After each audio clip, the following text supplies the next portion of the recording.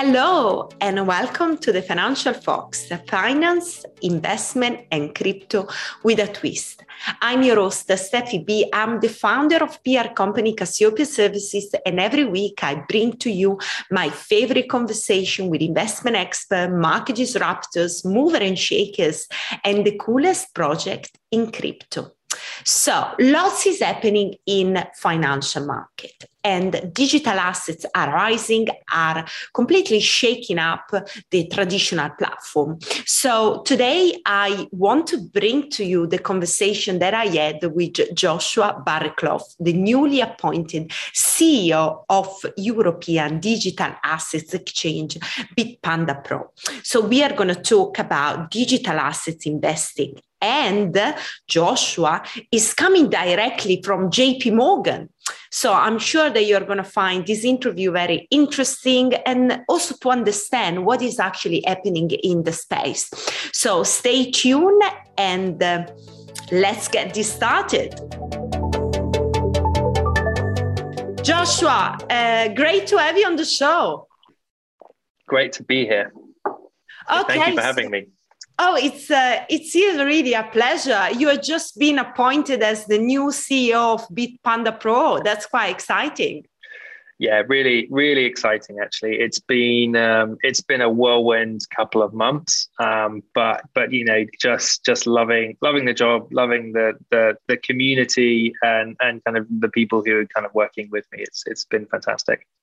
What's the feeling from, coming from JP Morgan to join a digital asset exchange? Yeah, it's. I mean, first of all, I think I was a bit overwhelmed by the I guess kind of the response and kind of cultural change. So I think, first of all, JP Morgan, great place, but traditionally, like investment banks, it's a very closed community at a community level, but also at an individual like entity level. So like, JP Morgan keeps themselves, like Citi keeps themselves, like Goldman Sachs keeps themselves, like everyone is doing their own thing in almost kind of somewhat secrecy. I think kind of the first thing is, coming to the crypto community and just like everyone, the amount of people who kind of reached out, who, are just so interested in kind of what you're doing, how they can help. And there's a really kind of like different approach in terms of how people think about things. So it's much more, we're all growing the ecosystem together and working together, and there's enough space for everyone. So I think that bit was, first of all, super, super interesting and has been particularly great. And then, I guess when I think about, Bitpanda and kind of what we're doing and actually how we've been operating as well, I mean, it's kind of worlds apart, right? You have, like JP Morgan, the big banks, super successful, juggernauts, like amazing, huge balance sheets, like continue to roll products out. But it's much more on kind of like, longer term horizon, like slow planning, like there's a much more lengthy approval process in terms of how things are thought about. There's much more risk. And you kind of compare that to, Bitpanda, which is like a scale up, very well funded scale up. So actually we have like the cash and assets to really do a lot, but actually the decision making process, the speed at which we're executing, it's completely, it's worlds apart. I mean, we make a decision, the next day we're doing it. And I've got to say, like, just in terms of like energy and, everything else, it's really been fantastic. Great. We are going to talk about Bitpanda in a moment, but before I just wanted to understand your thought and insight on how the big banks are actually taking up on new technology and obviously on crypto, because everything is kind of happening, disrupting traditional financial markets. And the big banks are seeing that, and they have to make a move as well. And especially a lot is happening, not only on a centralized level, but also on a decentralized level with DeFi. So can you maybe tell me how the big banks are seeing the space evolving, and how do you see also they are going to change their offering? Yeah, and I think you also kind of need to take a step back and kind of think a bit about mindset and like some of this stuff as well. So, I think so one of my jobs when I was at JP Morgan was I looked after the fintech team and kind of really was responsible for, okay, like what's our strategy, as a digital strategy as a firm, and like how do we kind of partner with big fintechs from an M&A strategic investment perspective, and kind of really accelerate that. I think if I go back in time to how I used to, I guess, kind of the initial conversations I was having with companies when we started that team, they were very much, we're going to disrupt you, we're going to take you out of the market, and here's how it's going to be. And then fast forward a few years later, actually the same companies were coming back to the big banks and saying, hey, we want to work with you. We want to do as much as possible with you, because actually in a lot of spaces they weren't getting traction. I think the crypto market and the digital asset space is very different, because whereas a lot of these fintech challengers who were looking to compete in the traditional world ended up having to go full circle and partner with the banks, the digital asset space, like crypto space, really kind of started off as much more of a retail first movement. And so, actually you have this huge, native crypto community who are doing amazing things. And actually, the knowledge they built in terms of actually being able to, compete with the very best of the institutional traders, if not better, I think that's actually really changed. It really changes the power dynamic from being one where the banks are, necessarily in a position where they can say, hey, we're in a position to dictate terms on all of this stuff, because actually it's been growing up around it. And I think that's been super interesting. But having said that, I think the way that a lot of the big banks will be looking at this and thinking about this is, they have this huge client base. They have, again, like they're making billions and billions of dollars in terms of like, trading, banking, like, custody and fund services, like commercial banking, corporate banking, like all of these things like bundled together. And the risk for them of making a mistake, or, like losing clients' assets, or, like falling foul of the regulators, or anything like that, the ramifications for these banks are so much greater that actually, what you'll find a lot of them are doing is saying, okay, actually, there's, first of all, there's limitations on what they can do, but more importantly, they're looking at it from the view of, okay, what's the risk adjusted view on how we approach this? Like, do we want to be first mover in a lot of the space, or, do they wait for people to be quite successful in it and really rely on the fact that, when push comes to shove, yes, they can deploy $100 billion, $200 billion, whatever it takes to buy companies that are successful in this space. And that affords them time and allows them to kind of take that step back and kind of really look and think about how they want to approach all of this. So I think that's kind of one piece, which I think, in the next, I would say kind of 2 to 3 years, I would expect with MiCA and, like with other regulatory changes that will happen, I think you will start to see the big banks being a lot more active in terms of actually how they're approaching this, and a lot more consolidation in the market as a result of that, because I think that does change kind of what they're doing. And, like the reality is, like a lot of them are just, from a regulatory perspective, not even allowed to participate in these markets right now. So, like actually, if you look at, I think what Goldman are doing and others, I think they're trading. I think they're trading contract for differences.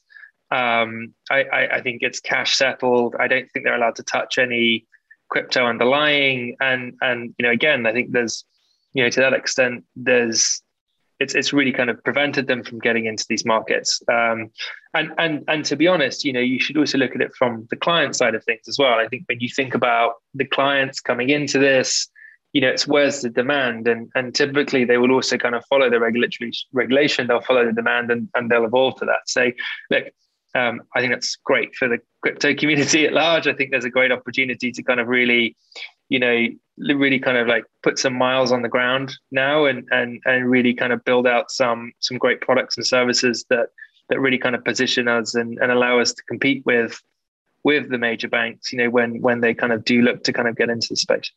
Exactly. And here I want to talk a bit about Bitpanda Pro. So if you can expand a bit what digital asset exchange means, and how Bitpanda has been positioning itself as an exchange, because really we have got big exchange like that out there, like Coinbase, Binance. They make lots of noise, where Bitpanda has always been like below the radar, but over time it built up a very good client base, and also user experience is quite important, as well as regulation compliance. So Tell me a bit more about Bitpanda approach and offering. Yeah, I mean, look, Bitpanda has been super, super successful. I think like I'd break it into kind of like really kind of three parts. So you have the brokerage platform, which is the most well known, and that's what has been doing incredibly well in Central Europe. So this is where we have a huge customer base, and that's obviously kind of our trading platform, or kind of our brokerage trading platform, our equities trading, our card payments, our metals trading, and that's kind of all in kind of one wrapper where you as kind of a retail customer could go on and trade and access all of these things. Then you have our white labeling business, which is where we're actually partnering with a lot of companies right now in order to help them get into crypto and help them get into stuff. So I think you kind of saw recently a big announcement with Lydia, where we're partnering with them to help their 5.5 million customers get into the crypto market. That's kind of white labeling side of things. And then you have obviously Pro, which is, our kind of, I would say, kind of more sophisticated, retail and kind of more institutional side, which is much more on, okay, like actually, how do we offer like very strong liquidity pools, like access to lots of different assets, moving into more complex products. And actually really kind of catering for kind of like high volume, like high ticket transactions where people are trying to kind of do, I guess kind of very, very, very large deals off the back of that. And really kind of looking to across the suite of different needs. I think that's kind of what we're looking to build out. And so myself, again, like very focused on, what are the other products and services we need to offer from an institutional side of things? So we have license applications in, we have companies we're looking at from an inorganic growth perspective to help us get to market and maybe buy things and do things faster.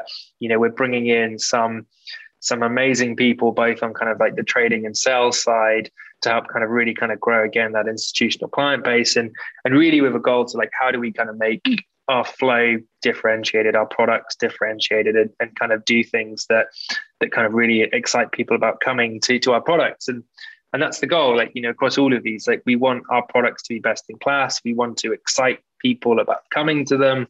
And we want to do it with a mindset that, regulation is super important to us. And we want to work with the regulators and do that within Europe as well. And I think this is the other big thing for us. We are a European. Exactly. European exchange. Correct.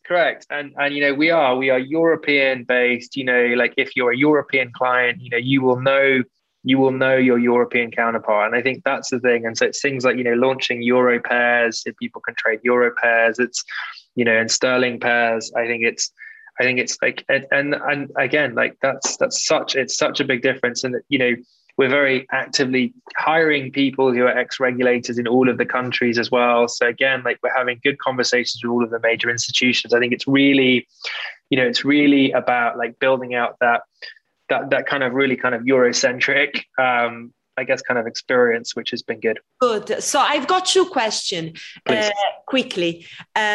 Are you looking at integrating DeFi at some form of level?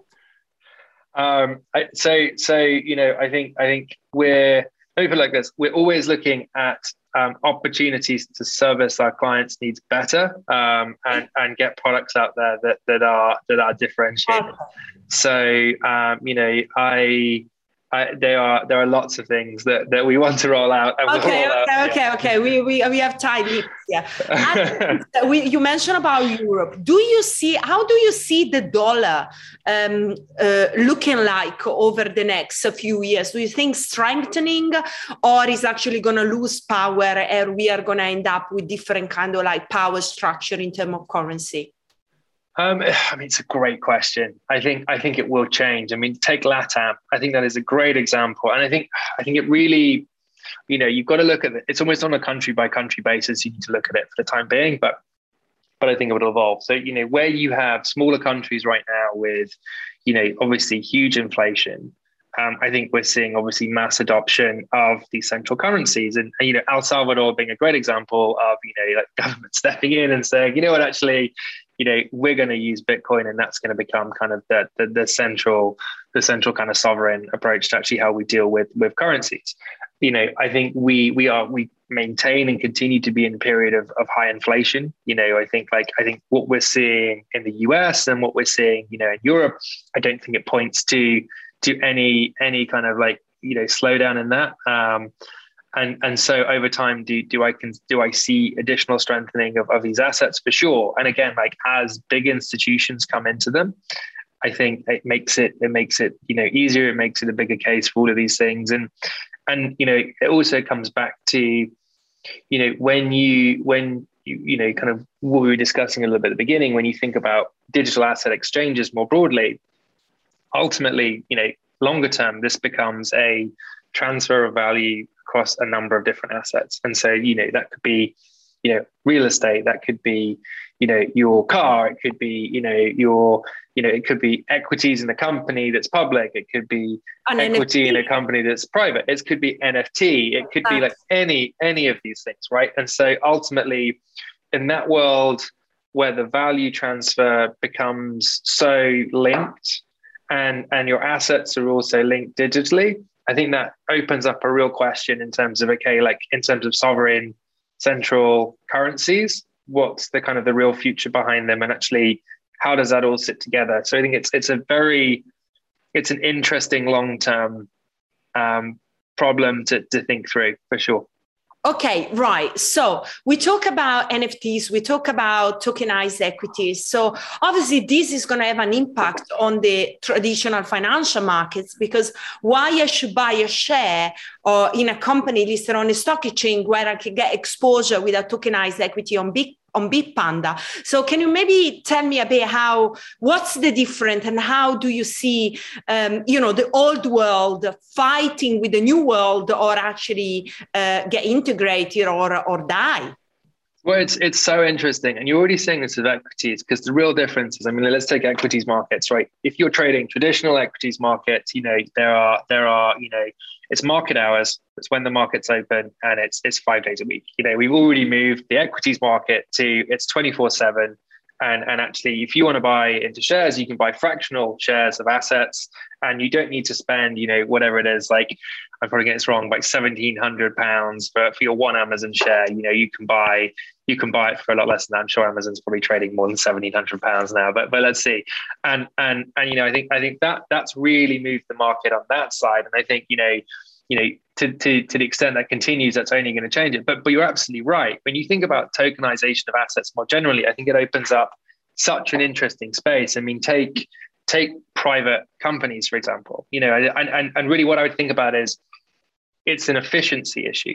So, if you take private companies, for example, if there's a big, very active secondary market. So you could be, you could hold shares in, SpaceX, which isn't public, and that could be traded with someone who wants to buy your shares in SpaceX. Now, actually, what happens is you have brokers who are dealing with these transactions, and a lot of the time these transactions don't go through because they're actually very complicated and they get blocked by the board, or there's a number of reasons why they might actually get passed. So I think it's something around 10% of these transactions are only ever filled. And there's a lot of time that goes into that, and you have to pay all these legal fees. And again, it's really open for institutional investors, which isn't particularly great, or accredited investors. And so I think kind of what tokenization brings to that is, okay, you could take someone's cap table and you could digitize part of their cap table, and you could say, actually, we're going to play around with some of the shareholder covenants, but ultimately I just want to be able to track the value of the underlying asset, and I want to be able to sell and trade that. Now, if you could do something like that, you could take something that takes a very long time to something that becomes a very instantaneous value transfer. And again, I think there's a huge premium on that. I suspect that becomes even more valuable than the current underlying asset, because it provides the liquidity and allows people to trade in and out of it. And I think that also creates a huge amount of efficiency. It takes out a lot of, I guess, kind of wasted time and effort. And if you can do that, and you can do that in a lot of different assets, I think that becomes a game changer. And we talk about in the traditional world, all these things like T plus, 1, T plus 2, and all these kind of convoluted settlement times. But I think in a world where you, again, are kind of have a very clear ownership structure, you have a very clear and undisputable setup in terms of actually where that asset sits and how it is transferred.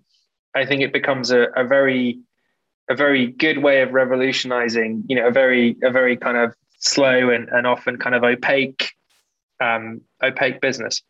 So I think this is basically one of the major opportunity that you see at Bitpanda is actually fractionalized stocks and ETFs, but also trading tokenized commodities, right?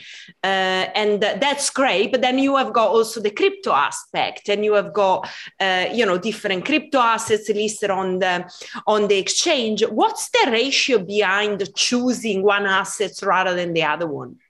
It's a great question in terms of, and I think, I'd almost go, I'll give you kind of an example backwards, right? Which is, if you think about the very wealthy individuals in the world who will go through a private bank, typically you have a private banker who is advising you and saying, you have a portfolio of assets and you should be putting your assets into lots of different things, because ultimately, there's generating returns, and there's also kind of, factoring in risk, and there's obviously kind of looking at what's going to happen in the market.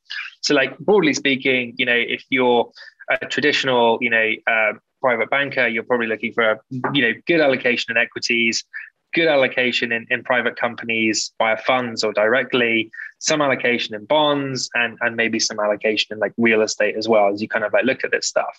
And again, taking that risk adjusted view in terms of actually where you're actually looking to put a lot of this stuff. I think, like, to be honest, where it becomes really exciting from our perspective is to the extent that, we can offer much more of that, diversified portfolio, such that actually you get the same opportunities as a lot of these other places.